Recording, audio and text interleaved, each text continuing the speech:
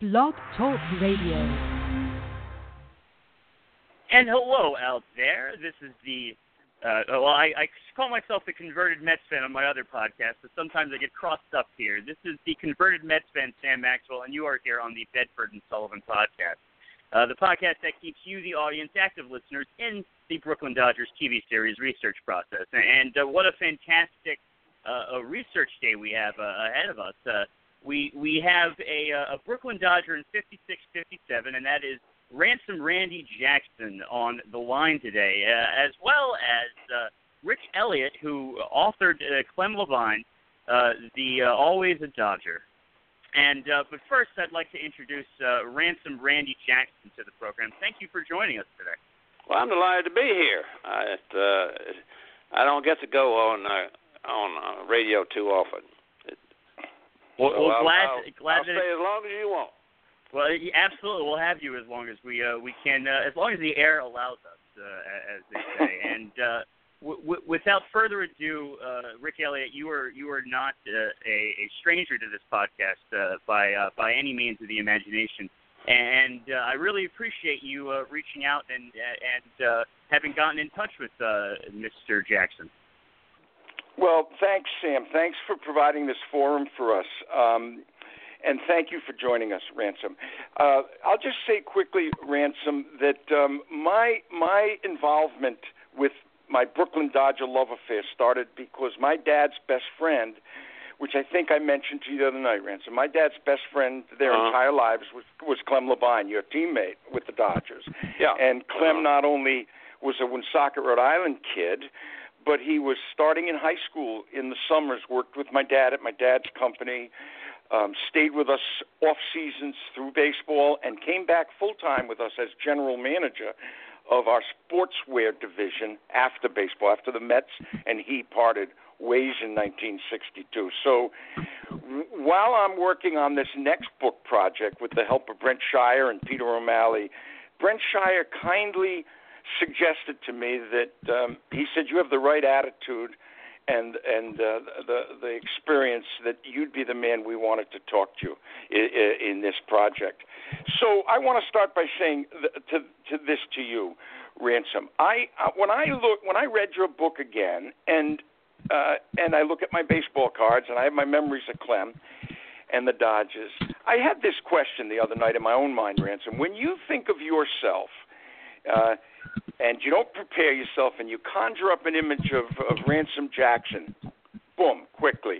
Do you see yourself as a Chicago Cub, or do you see yourself as a Brooklyn Dodger? Or do you see yourself sort of across all those teams, both those teams? Well, I guess it'd be across. How do you view because, yourself? I played almost 6 years with the Cubs, and right. And certainly enjoyed it. I enjoyed playing there because it was day baseball. And I seemed to do better in the daytime. And, of course, we didn't draw that many fans. I think if we drew 600,000 or 700,000 over the course of a year, that was a good year.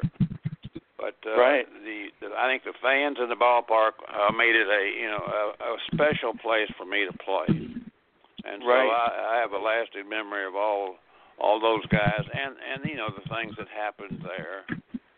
But getting traded to the Dodgers was one of those things that was a once-in-a-lifetime thing, because I think all sports guys, if they were truthful, would want to do things like playing a World Series or playing in some kind of Super Bowl or whatever. And my ambition, I didn't have that many ambitions, to be honest. I was just going along having a lot of fun.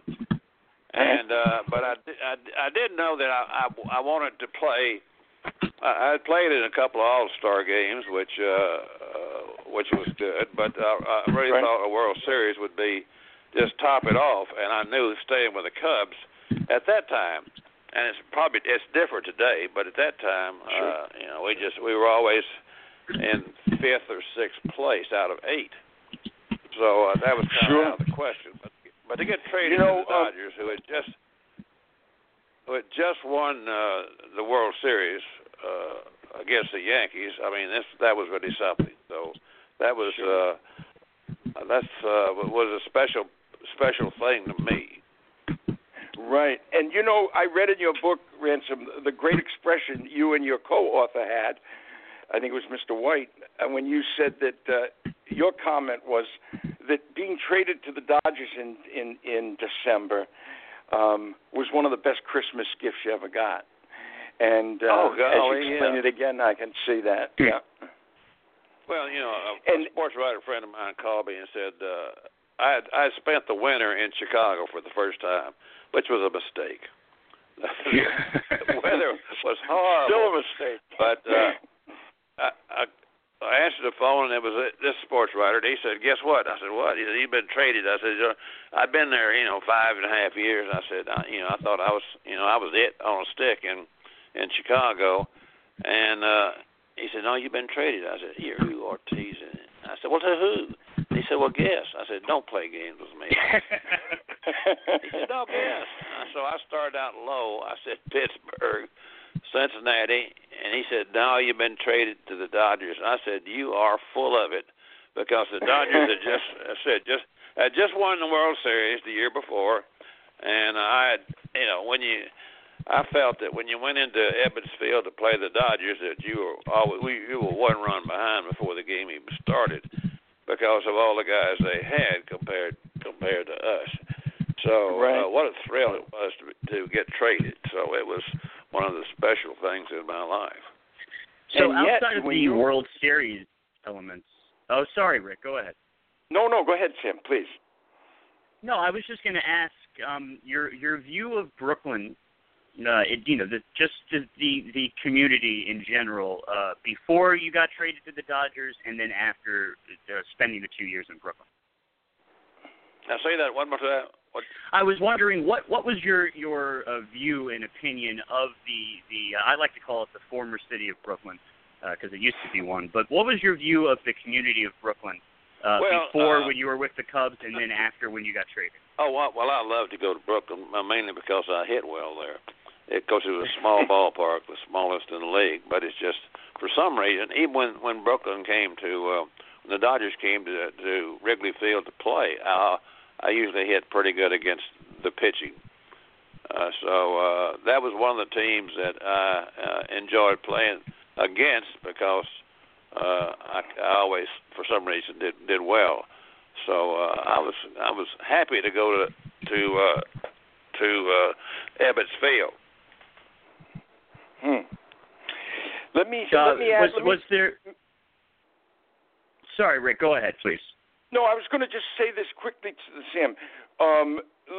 But you played with some great ball players in Chicago also, Ransom, didn't you? I mean, you were with Ernie Banks, for goodness sake, and Ernie Banks, and you had a great second baseman there, as I remember. Was it Mr. Baker? Gene Baker, I think. Yeah. So you were part of a very highly respected and smooth infield there too, weren't you, Randy? Well, as I told everybody, when Ernie Banks came up, I came up in 1950, and Ernie came up in 53, or I think 53. And, of course, I could see right away what kind of a ball player he was. And so I called him over one day. He was playing shortstop, but I was playing third. I said, "Ernie, I've been here quite a few years, so I'm kind of ahead of you. So I want you to listen to me. Here's the way it's going to work. I'm going to play right on the line, and you take everything else." And so he knew I was teasing, but he just about did, because he covered a lot of ground. Great guy, wonderful. I saw him a couple of years ago when I went up to Chicago to throw out the first pitch in a game, and we spent I guess half an hour together. What a great guy, and I hate to lose him. I've lost some. There's 95% of the guys I play with now are no longer around. Sure. And time will do that to all of us, won't it, Randy? It will. It will. So I guess I'm lucky. I just turned 91 the other day. So, wonderful! You sound as sharp as ever, sir. Yeah. Thank you. That's wonderful. Randy, Sam, I'd like to ask Randy this because I get a little forgetful when I'm talking Dodgers. I get very excited, but before I forget, I wanted to ask this, Randy. You made a comment in your book which caught me. You loved some of those African American players that you were with, Ernie Banks, people of color, men of color, finally got themselves rooted properly in Chicago. But you made a comment which I thought was very, very honest, Ransom. You said that you had respect for where the Cubs were heading, but in a way, when you were very honest with yourself, you thought the Cubs did a little bit too little and that they did it too late. Were you referring to their recruitment of black ball players? I was recalling to recruitment, period. Mm-hmm. They just, if, for instance, if the Yankees back then had to get rid of a guy they didn't want, they'd pick up the phone and phone the Cubs, or the Cubs would take them sight unseen. They just did not make good trades. They just, of course, they made a great trade for me. They got three guys for me. Yep. So, yeah. But, so we got and to list that off. Yeah. You went over to the Dodgers with Don Elston for John Hoke, Russ Meyer, and Walt Morin. Yeah, I think Elston came a little bit later, but that's what it was. But the Cubs just historically just did not make good moves. You know, they've done some weird things up there. One year, what is it? They had a different manager every month. You know, that's really thrilling. That's gonna kill the team. Yeah, but that's what I meant. I meant that as a whole, that they just never, I would say never, but they very, very, very seldom made a good trade. They would pick up somebody cheap and hope and pray and get out on their knees, and that this particular trade that they got cheap, it would work out. But sounds like my Mets team. But most of them wouldn't work out. So that was my reaction to the Cubs. So this past October, was that real special for you, seeing them win the World Series? Oh yeah, they deserved it. It's about time, and gosh, what a great team they had. I got I don't normally watch much baseball down here. All we have is the Braves, and now I think the Braves only have about one or two guys left that I've ever heard of. But the Cubs, did made some great transactions, and they had a lot of, I want to say luck, because there's no such thing as, I guess there is luck. If an outfielder falls on his face accidentally and a guy gets a home run, things like that. But I mean, they had everything went together for them. They had a great infield, and I was proud of them. I was happy to have been a part of them. I think I'm the third oldest living Chicago Cub. So, wow. Or the sixth, or something like that. Again, the ravages of time, Ransom, huh? Oh. It moves us on. Honestly, I'm envious of how sharp you sound. I have to do whatever you're doing. Well, you're speaking to a robot. Right. It's a hologram. Randy, where did you stay when you came to Brooklyn? I stayed about 4 blocks from where you could see the water. What do they call that? Bay Ridge? Bay Ridge, yeah. I stayed at Bay Ridge. Across the street was a place that was completely walled for a block square, where the women stayed who were in it was a Catholic church or whatever church they were in. We never saw them, but it was the wall was probably 20 feet high.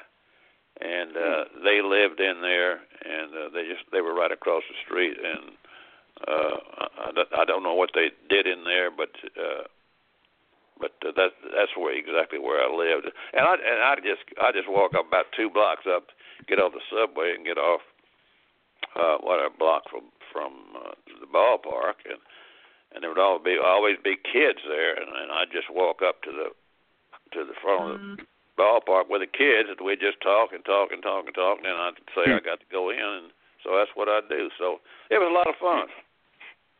Yeah, well, and then you had to tell them it was time for you to go to work, huh, Ransom? Right. Yeah. Go to work with make money. Yeah.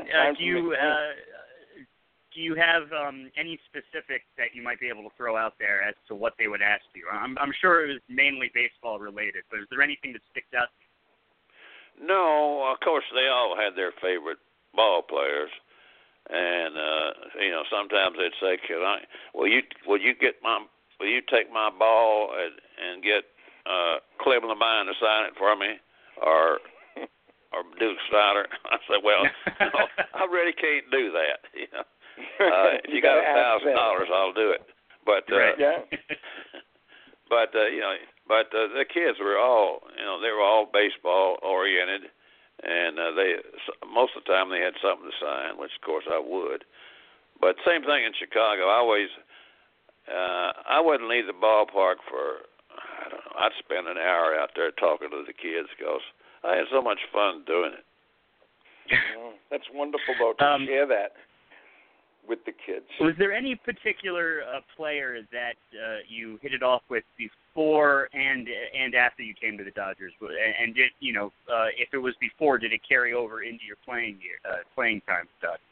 Well, no, that sounds kind of unusual, but you play with 200 guys or what over the course of a career, and sometimes I know the Dodgers. They had a group that lived pretty much within a few blocks of each other, and they had they'd after a game they'd all get together and cook out and all that kind of stuff. But all my career was just not a loner, but there's just wasn't when I was at home. By that I mean wherever I was in Chicago or in Brooklyn, it was mostly family oriented. You just stayed there till the next day. Of course, when you went on the road, you got kind of close to the guys you roomed with, like Drysdale and Roger Craig. Were two of my roommates, so we got to be very close. Of course, Drysdale came to visit me 2 or 3 times in Athens, and Roger I've seen a couple of times since I got out of baseball, and he's done well too. So, but as far as like I was saying, you get together with the families. I don't think I ever did that, but I know some of the families did. But I just never. I didn't see anybody except at the ballpark. Right, exactly. All business. Yeah, Ransom, I wanted to ask. As far as I know. Ransom, when I was by the way, Ransom, I was one of those kids bothering the Dodgers at the ballpark because we would spend our summers back down in New York visiting with Clem, and he'd let us stay at the Hotel Bossert with him. His son and I were the same age, and so I was one of those pesky kids, by the way. But when you come across historically,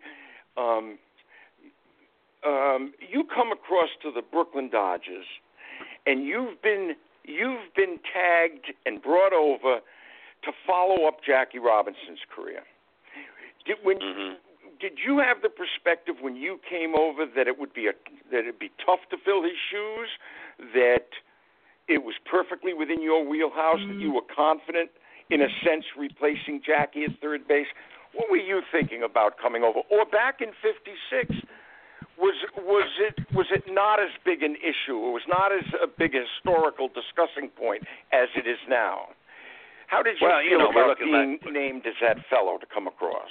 Well, we're looking back a long time, and I really think that I never really thought about it. Of course, I was dumb all my life as far as sports or looking forward to something or planning or I didn't. There's a lot of things I did in baseball that nobody else has done that I didn't even know I did until years and years later. So, I'm not very smart when it comes to all that stuff. But I'm not sure about that. But I just went through life and just doing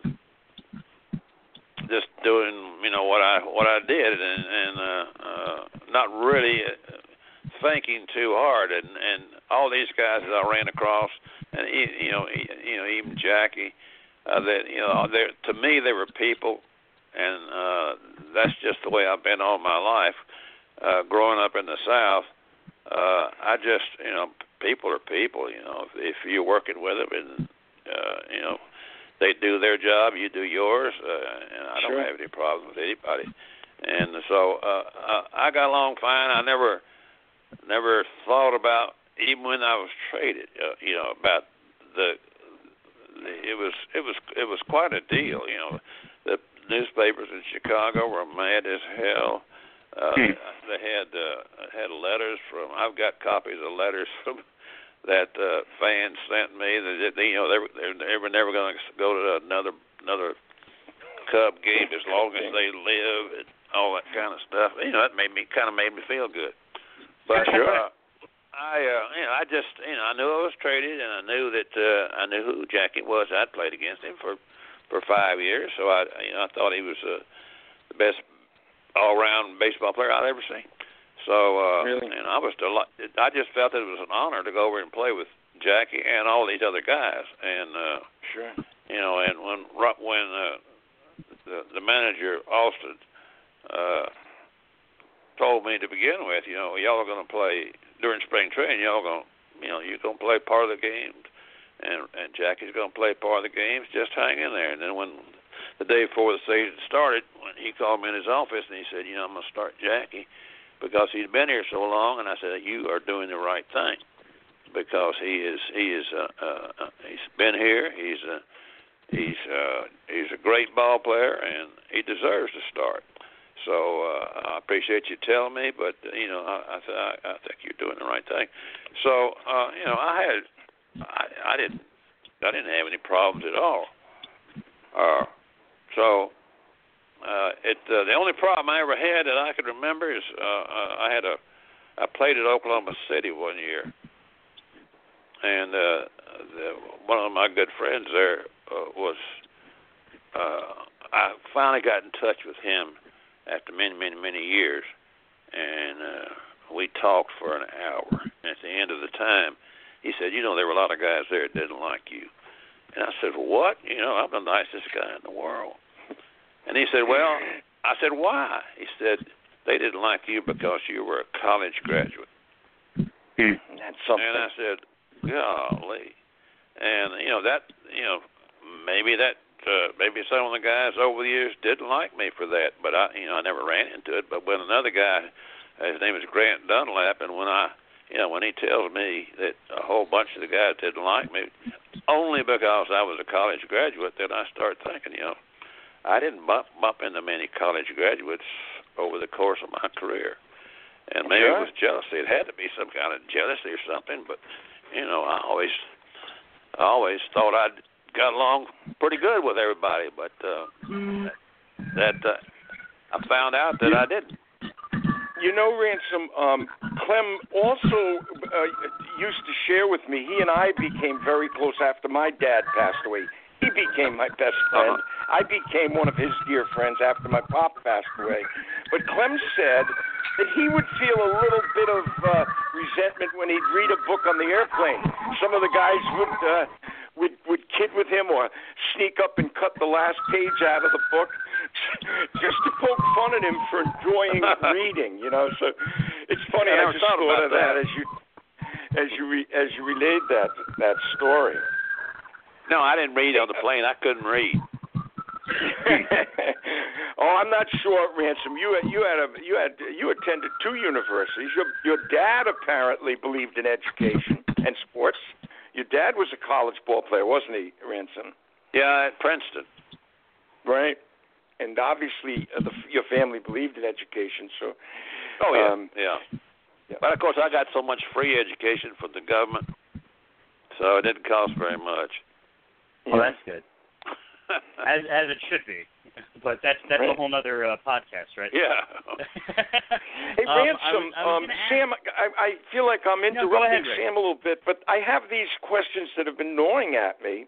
And, of course, Clem's gone 10 years. I have no other big leaguer in my life to pester except you and Carl Erskine, Ransom. So I wanted to ask this. And when I was talking to Brent Shire, telling him I was going to have the pleasure of talking with you, Ransom, he said, ask Mr. Jackson what his memories are of that Japan tour when the team lost that seventh game to the Yankees in '56, and then they made you get on an airplane and fly the next day, I guess, within 24 hours. Off you guys went to Japan. Brent said, ask him what his memories were of that. Ask him, was there any magic on that tour for him? What does he remember about that? Well, here's what happened.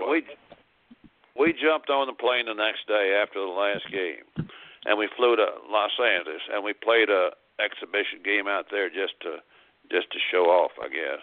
And then we flew to Hawaii, and we stayed there 2 days. You know, that's horrible to have to spend 2 days in Hawaii. Oh, my God. And then we played... The noise, excuse me. We played 2 games there, and then we flew took off for Japan, and we landed at Iwo Jima, Guam, and blew a tire and had to wait 8 hours sitting there on that godforsaken island waiting for a tire to be flown in back from Hawaii. Oh, my God. And then we got into Tokyo about 11 o'clock at night. But the trip itself there, you know, we were supposed to play 20 games, but we got rained out, I believe, 2 games. And we had a record of, I think it was 16-2 or something like that. So, but we'd get to a city. We'd go from city to city, and when we get there, they'd put us in cars, and usually convertibles, and we'd go down the middle of the town, and everybody'd be throwing those little paper things out the window, machete. Not confetti, machete. Confetti out. I hope they're not throwing machetes at throwing machetes at. We were dodging knives. No, they were throwing the confetti. They were throwing the confetti out, and then we get to the game, and the parks usually held about between 35,000 and 40,000 people, and they would be absolutely packed everywhere. And then we'd play the game, and we played against. What they had done is they'd go down and got the best players from. I think at that time they had 2 different leagues in Japan, and they got the best guys from each league, and they made up a team to play us. So the games were pretty good. They were the players were entirely different. They didn't have these fast throwers, but they were all throwing curveballs. And they didn't have many home run hitters, but they got a lot of singles. So it was a different kind of way of playing. But we had a lot of fun. The trip, Japan is a beautiful, beautiful country, and we'd spend. My roommate was Drysdale, and we'd get on the Pullman cars, and he didn't quite fit into the Pullman. Tall boy, wasn't he? It was so much fun to see him curled up over there in the corner. But you know, we made one stop at Hiroshima, and it was that was a little over 10 years after the bomb, and Don and I were standing in the lobby the first night. They told us not to go out without go out at least 3 people. And so Don and I just stayed at the lobby, and there was a young woman behind the counter and a young guy that was kind of the bus boy, bellboy, and they were just standing there. So curious me walked over and said, "Can I ask you all a question?" And they said sure. They spoke good English. And I said, "Where were y'all when the bomb came down?" And they said, "Well, Americans had flown over a couple of weeks before and dropped pamphlets saying that if something terrible was going to happen, you need to go up into the mountains. And they said that our families went up in the mountains, so they were safe. Wow. And I said, I did not know that. And I didn't so know that, every time I make a speech, and since that time I've probably made 50, 75 speeches, I always tell that story, and I have everybody out there gasping and said, I didn't know that. I didn't. And then I had a couple of young guys who taught history at high schools here, and they both said we knew that, and that we tell the story in our history classes.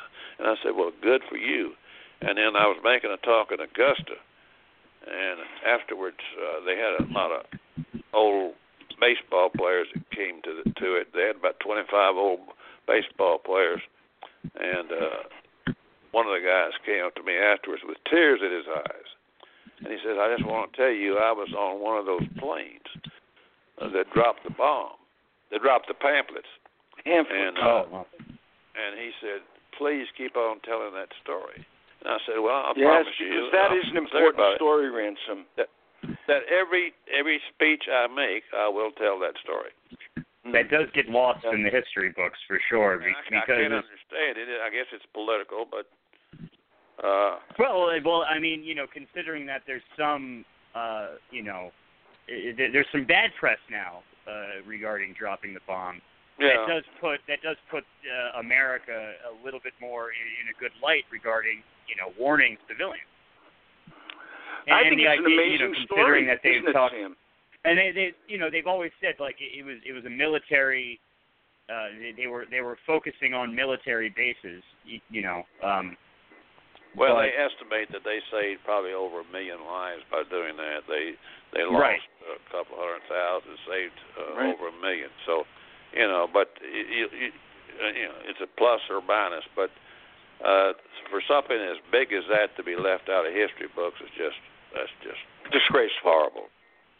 Yeah. Yeah. That's. I didn't know it until this that'll conversation, Ransom.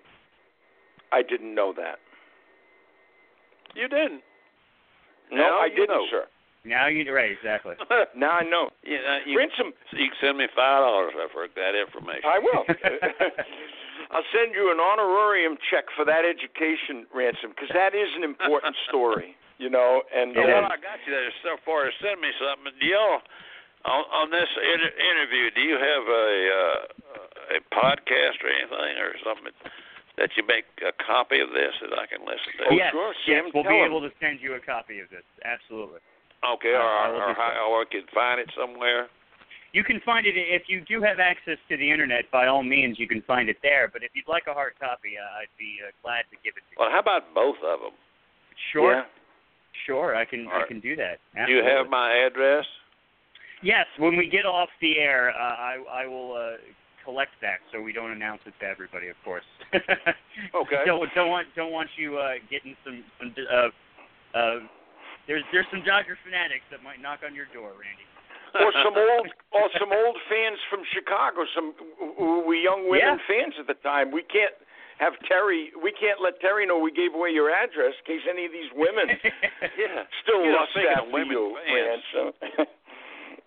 Speaking of women fans, my book it just came out last summer, and it's hard to sell 1 million copies when you're just sitting here in Athens, Georgia, and you're not on national TV.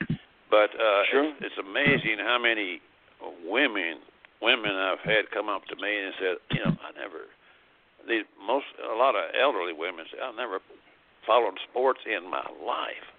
But I bought the book because you're from Athens and so forth. She said, and they all said, I just could not put it down. So I said, well, it is a good book, Ransom. It is a very good book. True. Yeah, it's anecdotes, and it's wonderful memories. And unfortunately, I didn't get a chance to read it this week. But luckily, in terms of this interview, I had Rick as the clip notes, if you will, for me. And I bought the copy. I look forward to reading it myself.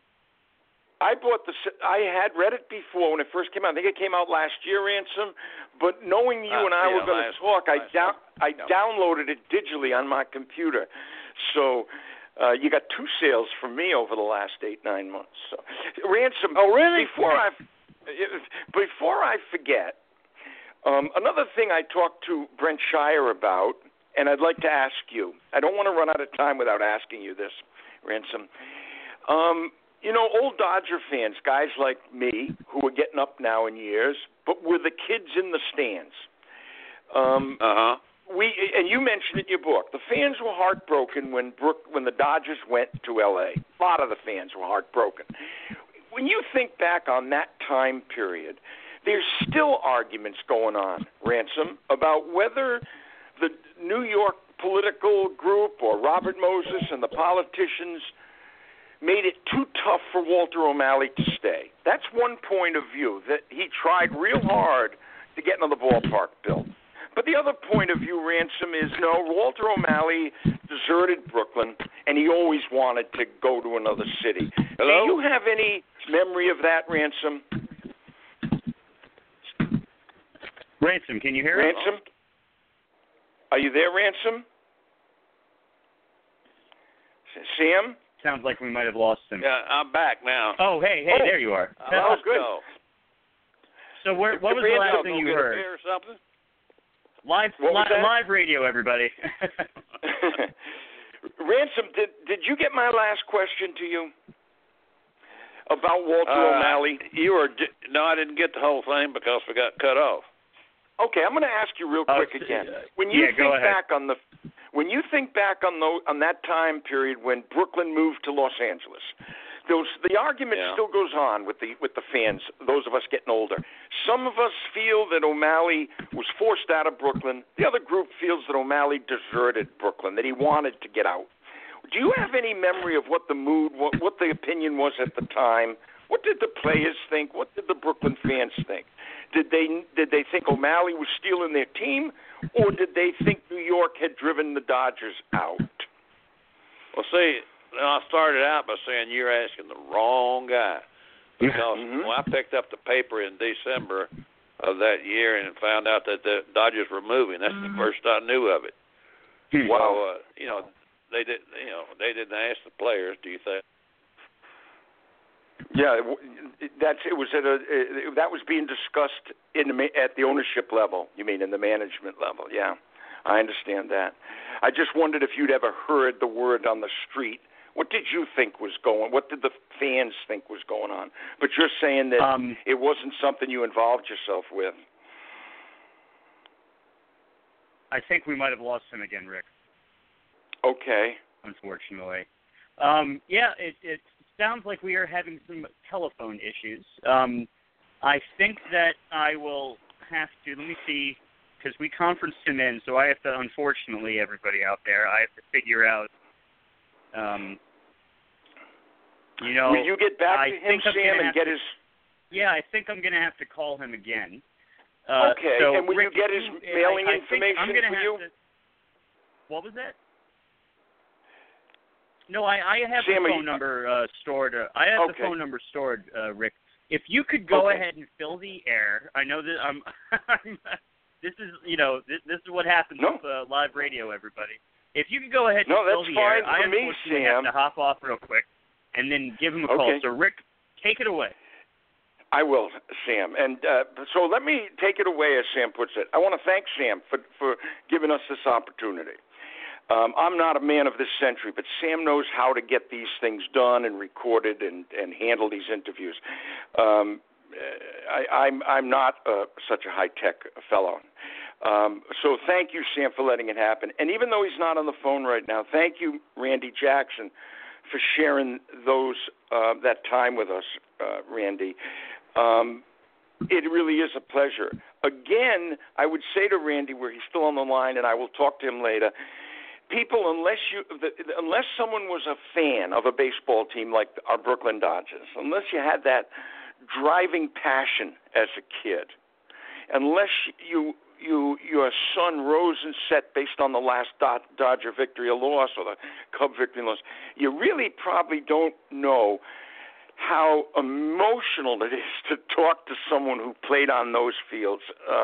I know that they were great ball fans, but for me, when I look back and I've just got a chance to talk to Randy Jackson for a half hour.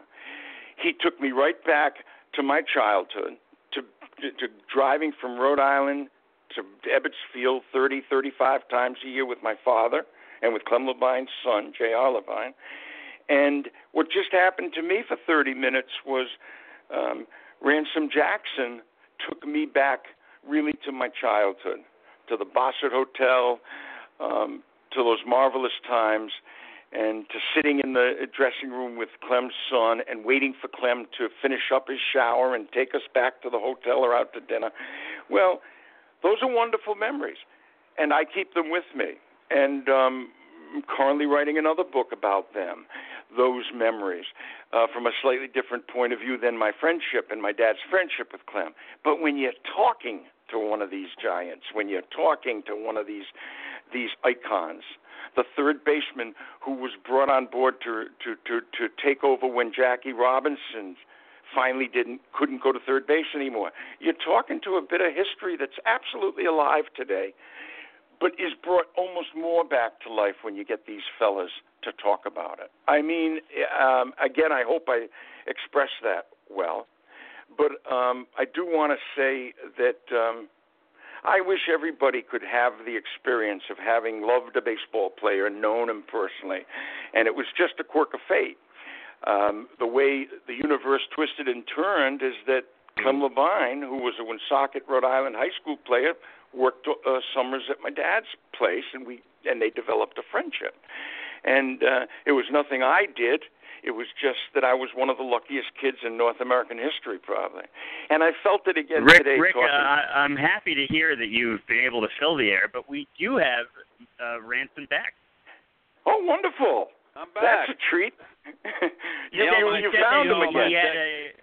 He had a 5-minute dissertation. If you paid the bill. Right, exactly.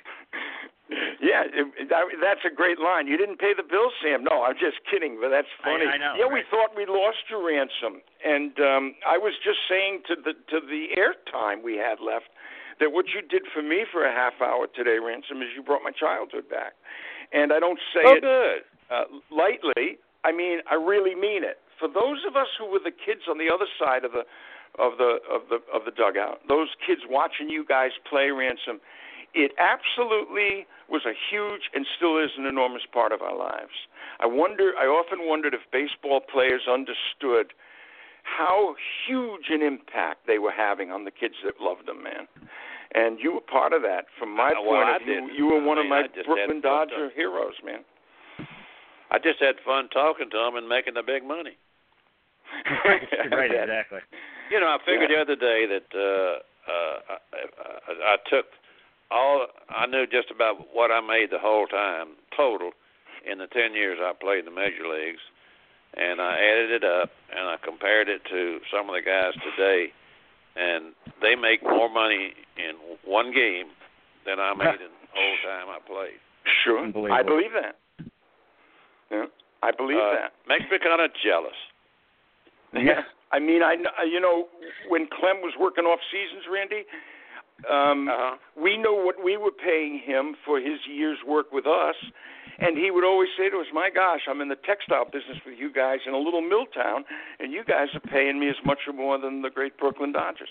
And so we know how small his salary was, his check was each month. But well, I want to say this. Ransom, you did what I said to you. I wasn't being flip about it. You guys changed our lives, and having you back on the phone, to me, is a real gift. A real gift. And well, that's I want nice to thank of you to for say coming that, on with us. I mean, I could go another hour or so. Well, we can see how long we can go, and why don't we start with this question? Yeah. Back in the day, obviously, they you used to negotiate for yourself. They're like you were talking about the players this day and age. They're not getting $1 million on their own. So who was you generally?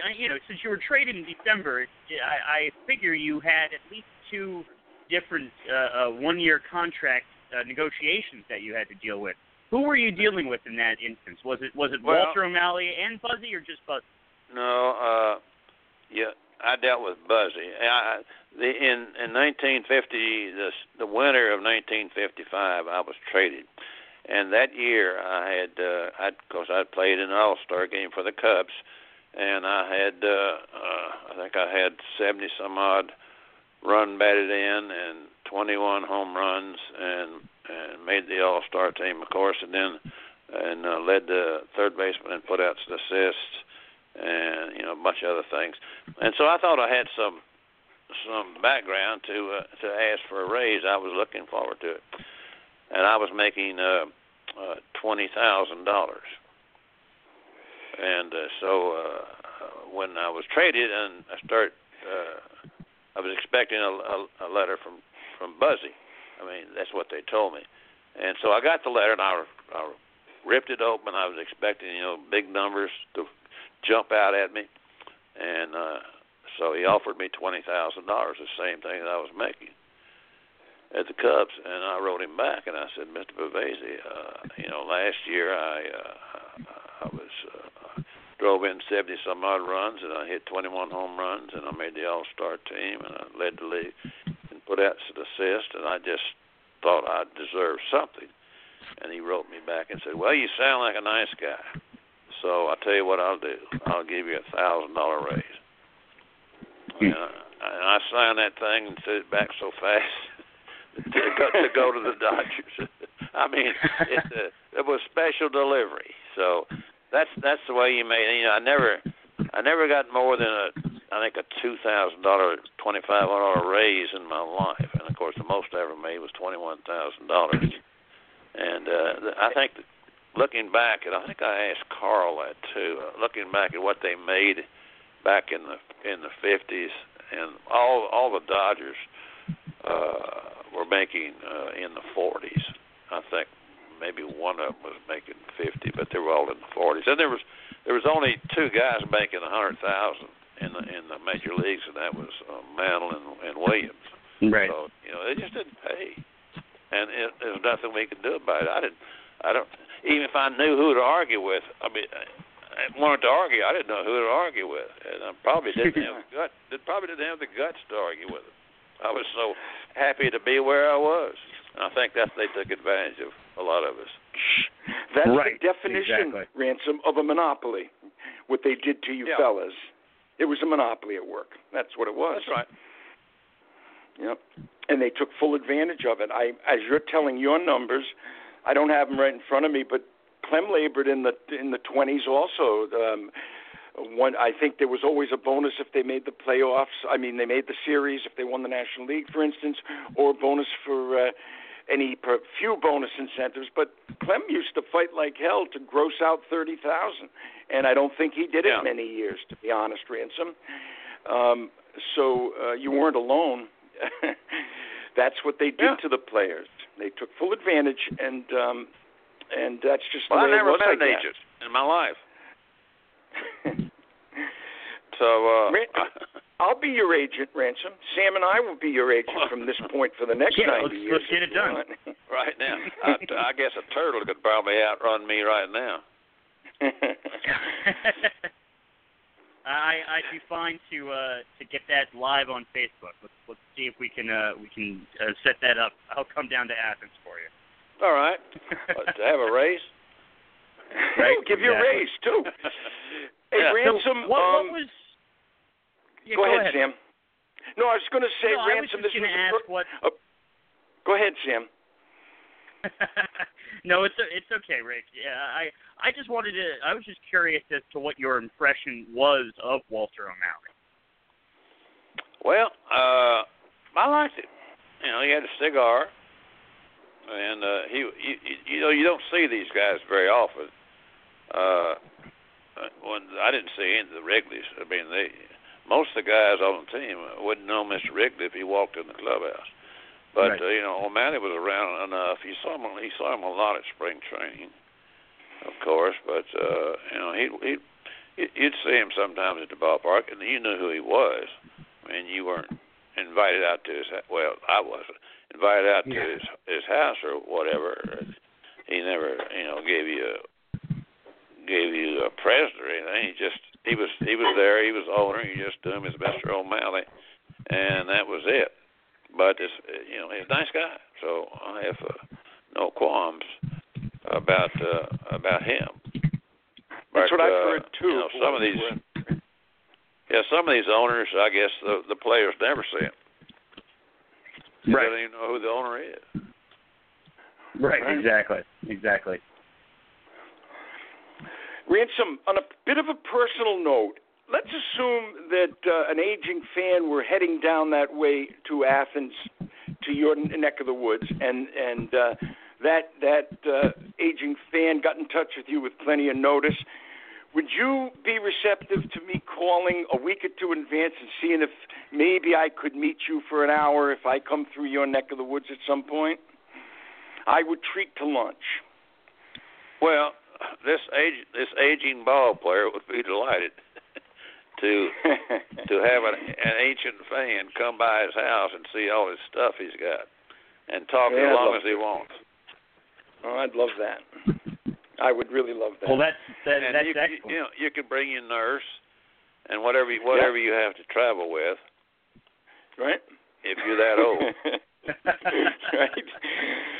Well, I need a walker, and I don't get around a whole lot. I had to quit playing golf, which I hated. But I started at 12 or 13 years old and quit at 82, so I had a good run.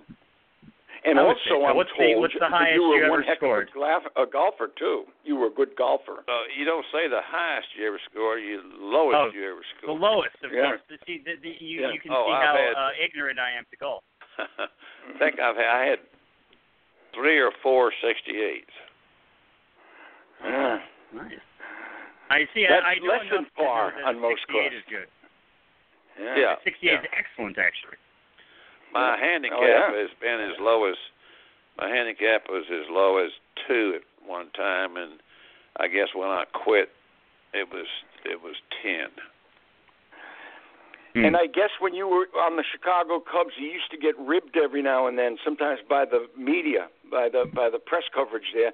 They would say if Mr. Jackson would spend less time on golf, he could improve his swing in baseball. So I read a few of those blurbs where people thought that some of you guys were playing a lot of golf. Little did they know that it probably helped your baseball performance. Well, in my 10 years of Major League Baseball, I think I played 4 times. So, it was just a story, like one of these blown-up stories. So, it's just something for the newspaper people to complain about or write stories about. Just they're looking for something. So, it's usually negative. Yep, so, that's right. They were very unkind. They were very unkind, some of these writers, to the ball players. Very unkind and I think very nasty. I think Peter O'Malley still resents. I think that that Peter O'Malley still resents some of the treatment that that the Dodgers and his father got from the media up in the Northeast. I think that the media can be very, very cruel to their ball players. Well, they think that sells more than saying, "Oh, this guy's great. He works for a foundation for kids who have health problems." They'd rather say he cheats on his wife than talking about the good things he does. Right, exactly. And it just reminds me, thinking about the golf angle of it. Here in New York, Johannes Cespedes, who unfortunately, now here's all the my Mets angst coming up with the way they've been the last few days. But outside of that part, Johannes Cespedes sometimes gets a little bit of flack for playing golf every morning, playing golf every day. And it's never I think the only biggest issue that it's ever taken on is the fact that if his quad is a little messed up or his hamstring is messed up, what's he doing out on the golf course? But it seems as if not too much has changed, even as everything changes. As they say, everything changes and everything stays the same. Yeah. Well, here's the thing about sports writers. If you were playing golf every day and you were hitting 30 home runs and knocking in 120 runs, they wouldn't say a thing. Right. But if you were playing golf every day and you were having a bad year, they'd blame it on golf. Sure. So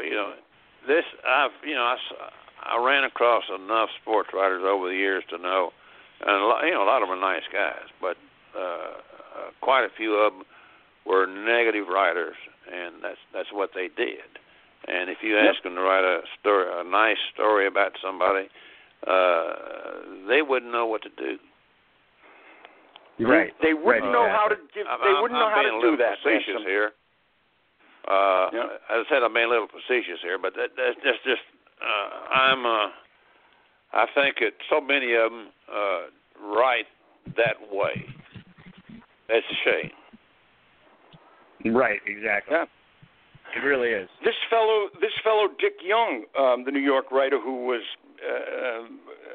read a lot, and his columns were read every day by the fans. This fellow Dick Young was vicious to some of the Dodger players, and later on to Tom Seaver, the Mets. And in fact, I think Tom Seaver once requested a trade, Sam, if they didn't get Dick Young off his personal life. Once requested a trade. It's funny, to Met fans, it's like we call it the Midnight Massacre. Yeah. And because I think it was both, it was two separate trades with Dave Kingman involved in another, which might be with the Cubs. Speaking of which, but because I know he was a Cub a bunch of times.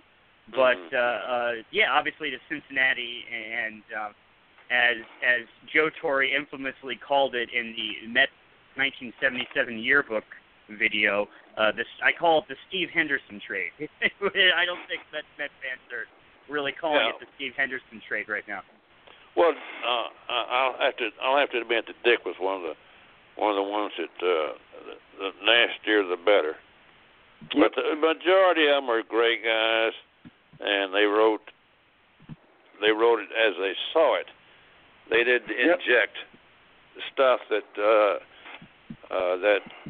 they couldn't prove. Right. Right. But you're right about this, Ransom. Given the chance to write an attention-grabbing headline, they didn't care which player they were attacking. I remember once back in the 50s, there was a headline, Zimmer had a great week or 10 days of performance. He had a bad game or an error, whatever it was, blew a double play. And Dick Young comes out with the sports headline, Don Zimmer plays like a little leaguer. One time Dick Young said about Clem after he blew a game in the ninth is that, great, the Dodgers now have a fireman, relief pitcher, a fireman who throws gasoline on fire. So he had a bit of a nasty streak to him. That fellow. Well, when I came over there, Pee Wee came up to me and said, I want to tell you that there's a sports writer here you want to stay away from. And he named him, and I'm not going to name him, but he named him, and I'd heard of him. And he said, you don't want to talk to him. He says, what he'll do, he'll come up to you and say, and he'll get his little piece of paper out. He said, I need to ask you a question. You say, what? He says, are you still beating your wife? And, what's your answer? Yeah, yes or no, you're in trouble. Now, well, yes or no is bad. So he used that as an example. No, you can. Yeah, go ahead and you can finish, Randy. Okay, well that was it. That was just an example of how they are. That they want. Right, exactly. It's negative, yeah. So did you find that was similar in Chicago and New York, considering they're both pretty big towns? Or was there that much more of a difference in a negative way on the Brooklyn side of things? No, there was normally one or possibly two in each town, and there always is, because I think they think that puts them a little bit different. That they make a little bit more money, or they want that their people want to read their stuff more. It's because it's negative, so. There's not that many, but they're out there. Right. I hear that, and you know, we get flooded with them. There's about like 25 different beat writers these days in New York City, and it's quite astounding sometimes, even in this day and age. You know, 24/7 material. You always need something to write about. Yeah. And so for you, you know, obviously there were, like we said, there's a lot of similarities. But what is your take on the 24/7 news cycle that is basically not just sports but everything these days? What do you mean by 24? Well, so the 24/7 news cycle, there's always something to write about. There's always a tweet, if you will, Facebook. Yeah, well, you know that. I guess they got to make money, so they insist if they're going to pay you big money, then you got to come up with something. They don't want something every once a week. They want something all the time, and so they're out sneaking around in the locker room, you know, asking around. Looking for something negative, so because that's what they've been told, that they've got to have something all the time. They can't sit back and be one of these famous sports writers who you know, do something whenever they get the urge, and it's so hard to cover. Are you there? Yeah, we're here. Okay, it's so hard. It seems like it's hard for them to write a true story than it is to write a negative story.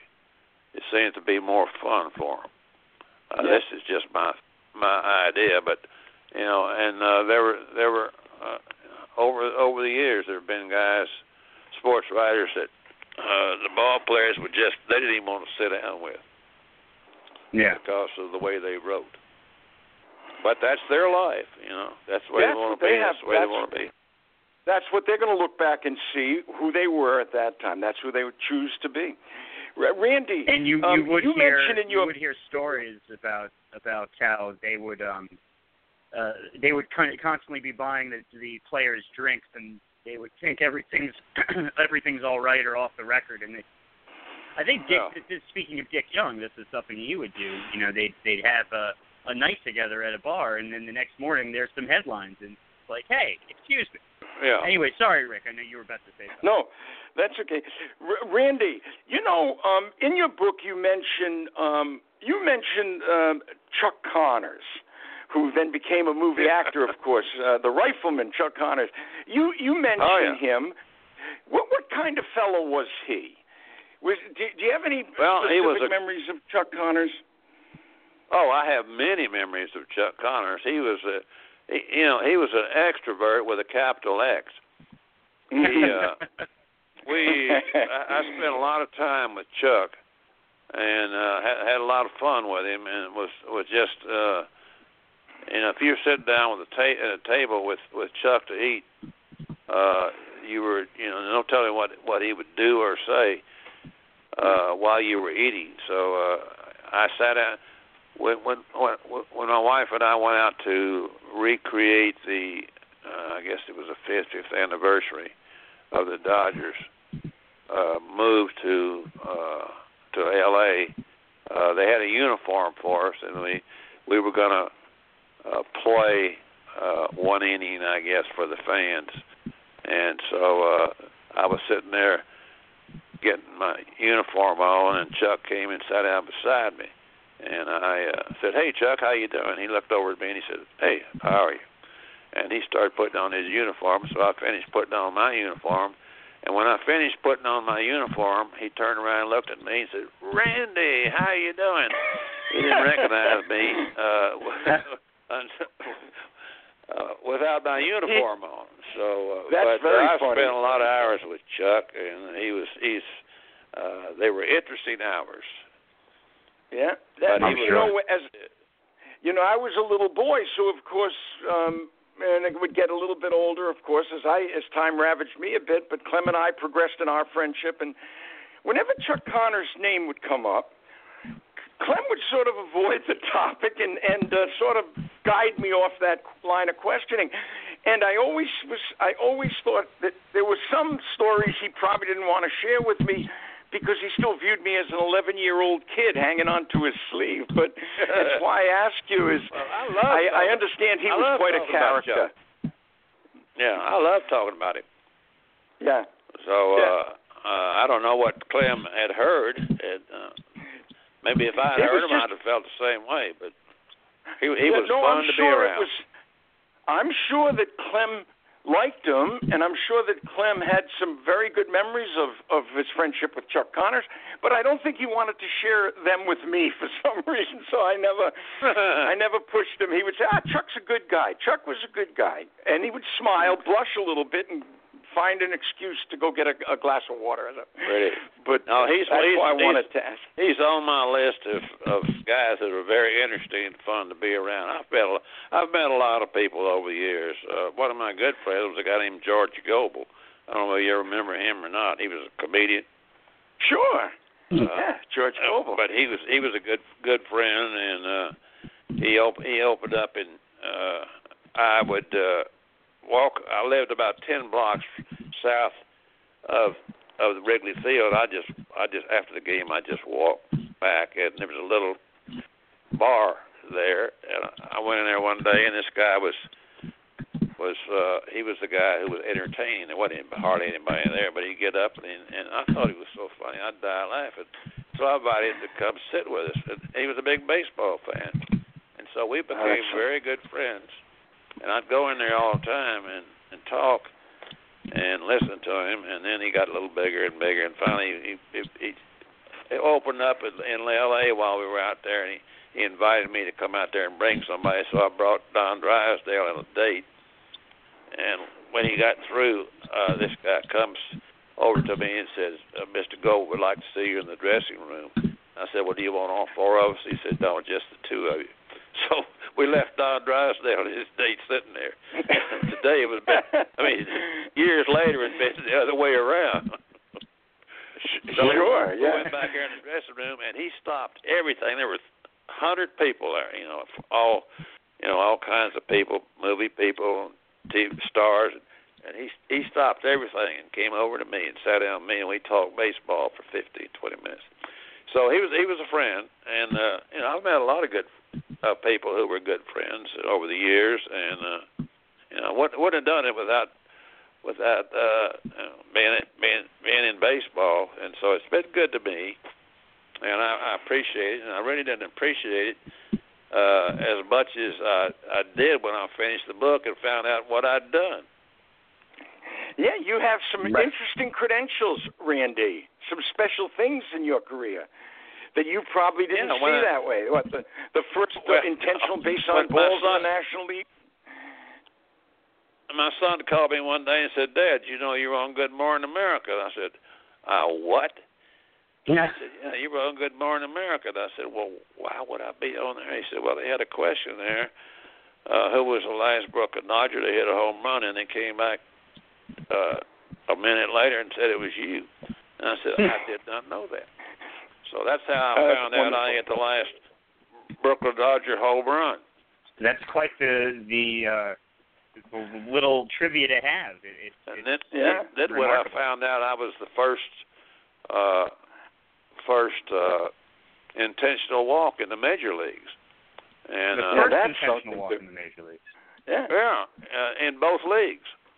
So you can take that down to the candy store and get a lollipop for it. But no, I did not. It's obviously in context of now, considering that it's all of a sudden you blink, you miss an intentional walk because no pitches now.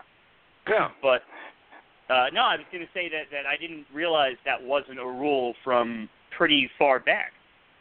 Well, of course, what happened is some of the smart guys in 1953 were sitting up in the tall tower and looking through record books. And they said, "Well, we can't find who got the first intentional walk." And they said, "Well, we got to start from now." So they started. I see. Yeah.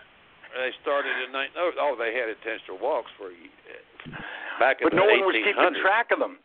Nobody was keeping track of it. Right. So they started in 1953. The first game we played a day earlier. Chicago played St. Louis a day earlier, and I got walked in the first inning by Brooks Lawrence, and to load the bases.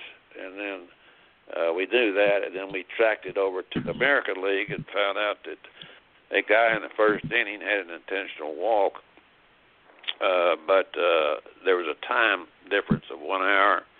They were an hour behind us. So you got the first walk. So I got the first in each league. So I win that prize.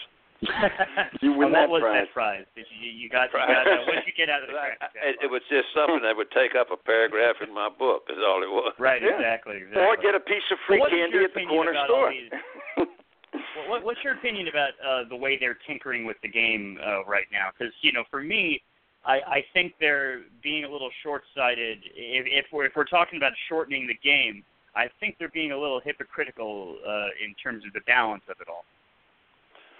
Well, I really think that they got this tower somewhere that these guys get together, and they said, well, we haven't done anything. We haven't changed the game in the last 2 years.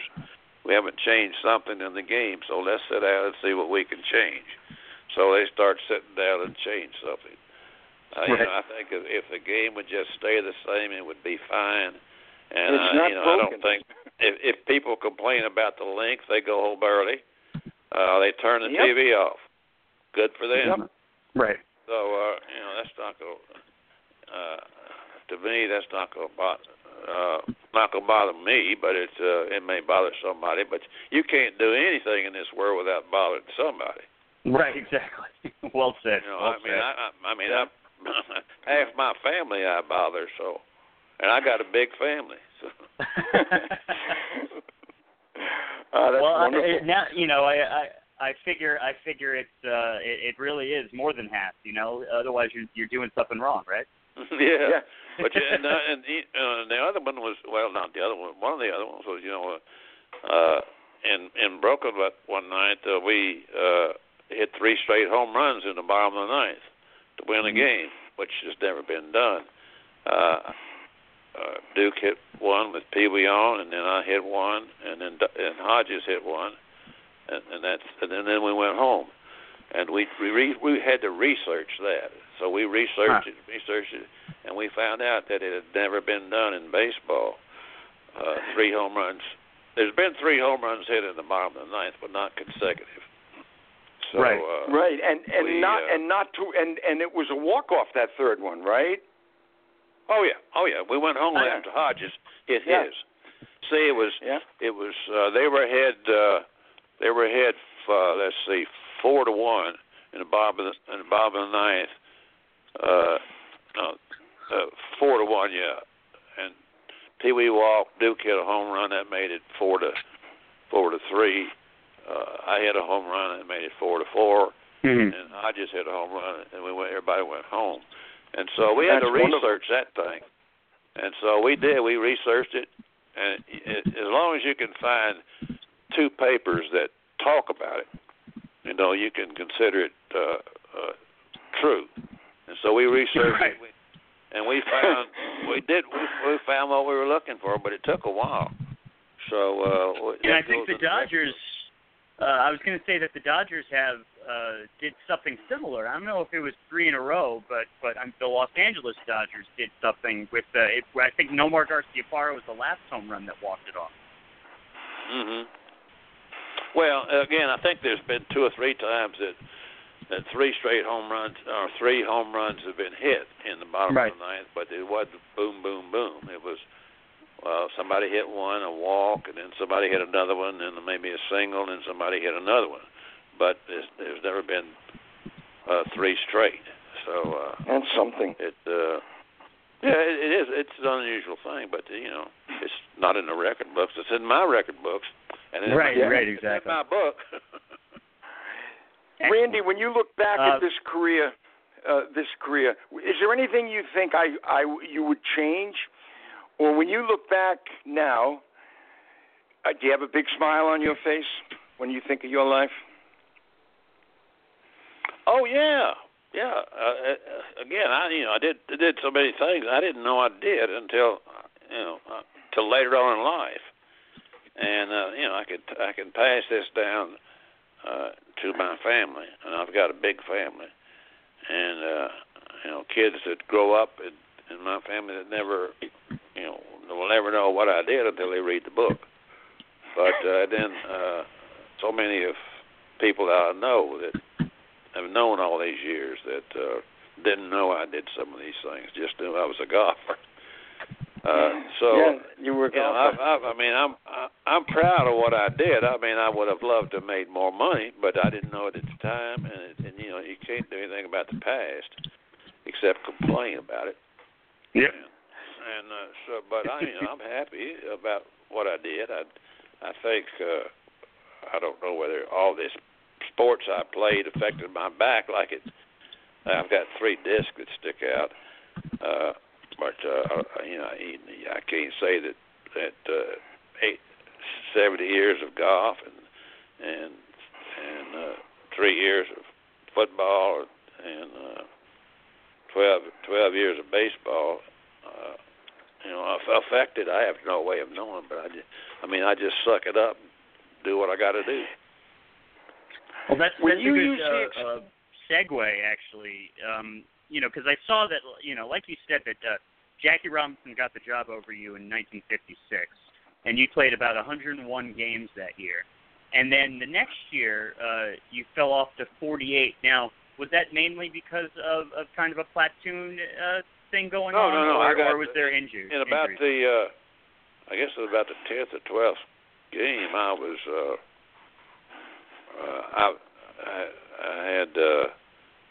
I hit the ball and I stepped on first base, and the first baseman, Dale Long, jumped up in the air and came down on top of me and squashed my knee the wrong way. And so I was out for a long time, for the first month, about 2 months. They couldn't decide whether to operate or not. They just kept saying, hang in there. And I said, well, we've got to make some kind of decision. And finally, after 2 months, they said, well, no, we're not going to operate. So then you had to get back in shape. And, sure. I was, there were 3 years that were my bad years, so to speak, and each time I had some unusual. Twice I was bit by some kind of spider or insect on my hand. And the doctors could not, they couldn't say what happened, but they could say that definitely something bit my hand. Twice in Chicago, and I have no idea what it was, or whether it was a black widow, or whether it was just something. But they had to operate twice, both times. And when you have an operation on your hand, this was on my throwing hand. You don't come back right away. So right. I was out a month and a half each year, just because of a hand. So I had some unusual injuries, but it's just part of sports. I mean, if you get through 1 year of a sport and don't get hurt in some way, then you're lucky. Yeah. Then you're lucky. And for some teams, it's epidemic. I come back to my Mets. It never ends. But it's interesting to hear how they were putting off the potential surgery, and you didn't end up getting the surgery. But that's something that we constantly hear with the New York Mets all the time is they're just going to give it one more day, and then the guy winds up on the DL for 6 months, and I can't help but think it's just the National League New York lineage of undecisiveness. Yeah. Well, Ransom, when you titled medically, the book, I guess they got to do what they got to do. I guess they hopefully they would just wait. It's like if I just buy one more ticket for the lottery, I'll win. Right, exactly. Yeah. Take another day. They make the players take another day, day to day. Yeah. Randy, when you titled the book, Accidental Big Leaguer. What generated that title? When you were thinking of that, it's what were you thinking? Well, I think, most people, when they're going out into the world, we'll go to college or do what or something. We'll kind of plan on it. I want to be a lawyer. I want to be a doctor. I want to be a whatever. I want to be a radio guy. Well, and then, but me, I never thought about being anything. I never planned on anything.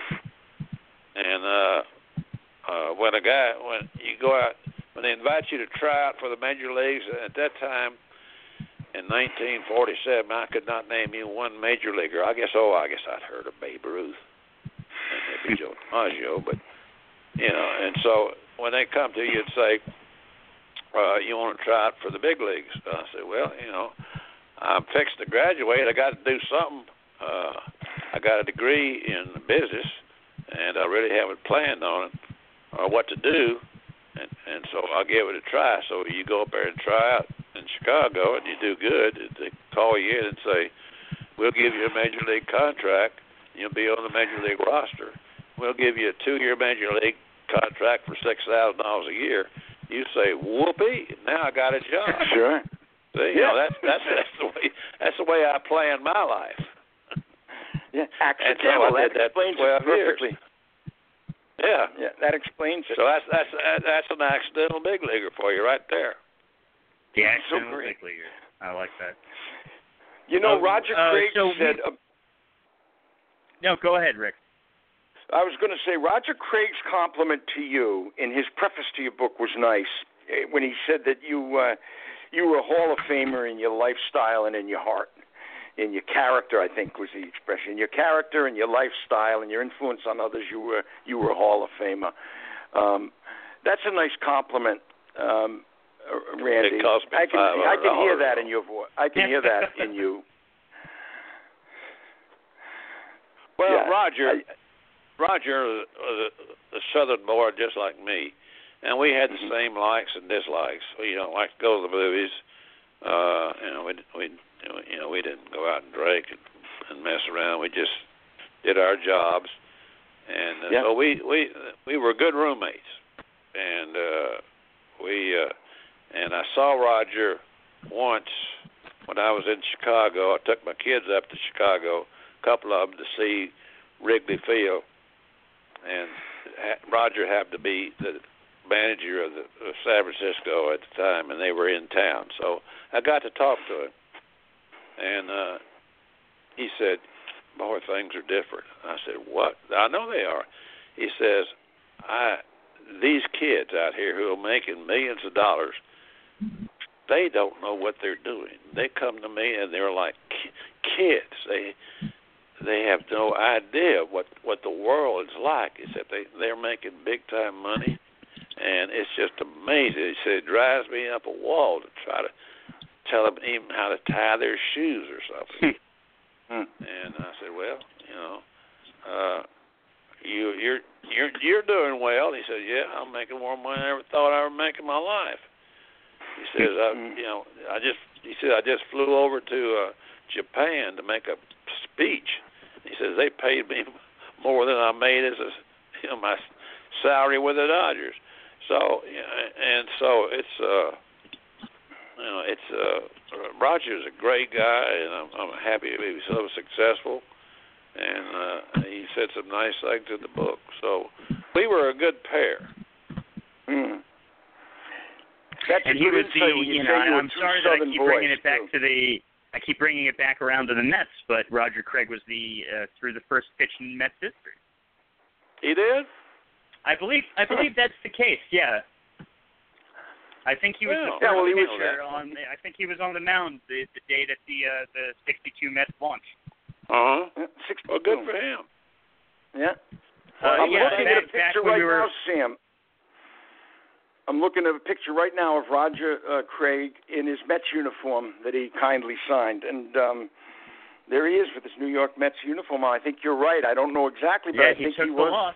He took the loss. I'm pretty sure he was on the mound for the the first pitch, and he started that game. So Roger Craig, and back in 2012, he ended up throwing out a ceremonial first pitch in honor of that first game, and unfortunately, he gave up the first run in Mets history too because of Stan Musial. Of course it was because of Stan the Man. Yeah. Well, Roger said he told me, he said, after he heard about my book and saw some of it, he said, I've been thinking about doing my autobiography. And I said, well, you got Galen right here, who was a great writer, and he'll do it for you. And Galen, told him, he said, well, if you feel like you want somebody, he said, give me a call. So I don't know whether Roger will ever do that or not. How is he now? How is Roger Craig now? How old is he? Yeah, how old is he and how is he? How's his health and everything? Well, as far as I know, he's fine. Last time I talked to him, I was calling somebody to do an interview in San Francisco, and they were out at the ballpark, and they were talking to him, and they said, Roger is doing an interview down on the field with somebody. Would you like for us to cut in and you talk to him? And I said, in a flash. So they cut in, and I heard Roger talking, and the guy he was talking to said, well, we've got a special person here for you, Roger, your ex-roommate, Ransom Jackson. And he said, give me that microphone. So we talked for 4 or 5 minutes. That's about all the time they had. But I asked him, and he said he was doing fine. Plays a lot of golf. He lives in California, and so he's just doing great. He's made a lot of money, a lot more than he made back in the old days, but he deserved it. Yeah, well, he stayed with the game after his playing days were over. He stayed with the sport of baseball, didn't he? And waited for the salaries to catch up. Who was the pitcher that you hated to face, that you didn't want to face the most? Well, I wasn't wild about Warren Spahn. He was a pretty good pitcher. Yeah. I could not hit him very well. I hit Newcomb good. I hit Robin Roberts good. I had Lou Burdette was kind of tough. Did you read the story about me and Lou Burdette in the book? I don't recall it. Share it with us, Ransom. All right. Well, Lou doctored the ball. And yes. Okay, go ahead. Yeah. One night in Brooklyn, the ball got past the Milwaukee catcher, and the bat boy brought it over, and we looked at it, and it had about the size of the small fingernail.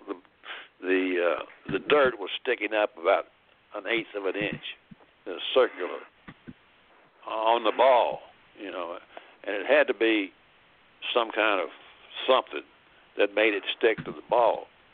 And I've seen 2 or 3 times where the umpires have stopped the game and go out and just frisk Burdette, and never find anything. And so I was, and nobody ever found out how he did it. Whether he was very fidgety, and he was always touched his hat and his belt, and he had something somewhere. And so I went down to Hilton Head one time to play golf, 3 or 4 of us, and we were sitting there in the bar the night before we went out to play golf, and in walks Burdette, down there in Hilton Head, South Carolina.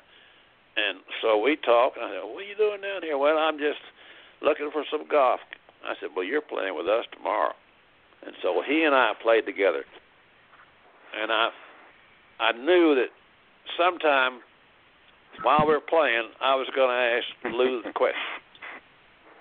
And so I didn't want to do it right away. So we teed off on 18, and it was kind of dusk, and we were walking into the sunset, and I turned to Lou, and I said, Lou, I've batted against you dozens and dozens of times, It's just you and me on the golf course. I swear to you that I will never tell. Can I ask you a question? He said, sure. I said, what did you do to doctor the ball up to make it do all these funny things? And he looked at me, and he turned around and walked off into the sunset. He didn't He didn't say a thing. And I thought to myself, well, hell, that's the way it ought to be. Right? That's perfect. Right. You never know.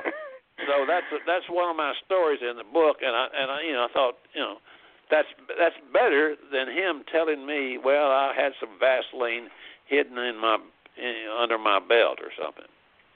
But he had something wonderful. Because nobody could make the ball do what he made it do. It would sink out of sight. But I thought that was the ideal time to ask him the questions because there wasn't anybody around except the trees and the muskrats and the birds, and so that was a great time to ask the question. But I didn't get an answer. Right. Those 1950s Milwaukee Brave teams, Boston and then Milwaukee Brave teams, those were great teams, weren't they? Those were very good teams, weren't they? Yeah. They were good. They had a big pitching staff, and So they had Hank Aaron and other great hitters on that team. Yeah. So anyway, you're getting back to pitching. I hate to bat against Bagley. He had 900 different curveballs, and he would. They call him the barber, and he would throw one underneath your chin. He had no problems with that. So there was enough guys out there I hated to bat against. That when I go out there and see who was pitching against us that day, I could either breathe easily or not easily. Yeah, that's great. But one way or the other, you got to take on the challenge. And, that's right. You got to take your fastballs and your curveballs, as you could say. So we're going to have to wrap up shortly, but I wanted to send it over to Rick for his last word before we wrap it up. Thanks, Sam. Thank you, Ransom. I'll try to express it once more, but thank you for doing this, and for everybody that listens, and for all the other fans like me, where baseball's part of our lives. So it's hard to put in words, but when I speak with you, and when I speak with Carl Erskine, and all those times with Clem, and the few other ball players that I was lucky enough to meet and know through Clem, I really can't express what a wonderful feeling it gives me. I am a kid again, for what it's worth. I'm talking to you. This whole conversation, my eyes are half closed, and I'm picturing the inside of the ballparks. And again, it's tough to put in words what you guys gifted to us, but you really did gift us. You gifted me a wonderful childhood, Ransom Jackson. You and your buddies, and so I want to just thank you for that. What a treat it was. Well, those are very kind words, and I appreciate it. And I don't think I threw any names out there that you hadn't heard of. Well, no, but you sure shed some light on some names I had heard about. And, Ransom, I said it not fully kiddingly before. If I'm heading down that way, or if Sam and I are heading down that way, and we give you enough warning, you might hear us call a week or two ahead and say, hey, Ransom, on this particular day or this week, can you pick an hour where we can take you to lunch? And you'd be receptive to that. Well, I told you that my door is open. I invite people over here all the time. It would be an honor for me to have you come by my house and see the few things I have left that would be of interest, and we'd talk as long as y'all want to. Well, hopefully we can work that out. And I haven't had too many players on here, so we do appreciate it wholeheartedly, Mr. Randy Ransom Jackson. How am I, Ransom Randy Jackson, or is it usually in the middle, or? Well, since I'm older than you, you'd call me Mr. Jackson. Mr. Jackson. Mr. Jackson. Exactly. Okay. Well put. I gotta keep those things in my perspective too. Dude. No, just Ransom is fine. Well, Ransom, we very much appreciate you heading on here, and you're welcome back anytime. Well, yes, it's an and honor, thank and you, I appreciate y'all calling. And I like to talk about the old days. Yeah, and thank you, wife now Terry, for sharing I got to read the us. book and come up with all the other questions that I'll have. So call me yeah, back follow-up questions. Yeah, exactly. I'm gonna go order it right now. Okay. All right. Well, thank you, everybody. Appreciate you guys being on the show today, and to all you listeners out there, thanks for tuning in, and catch us for the next episode. Have a good one. Thanks, Ransom. Bye-bye. All right, enjoyed it. Thank you. Bye-bye. Thank you, Ransom. So did I. Bye-bye.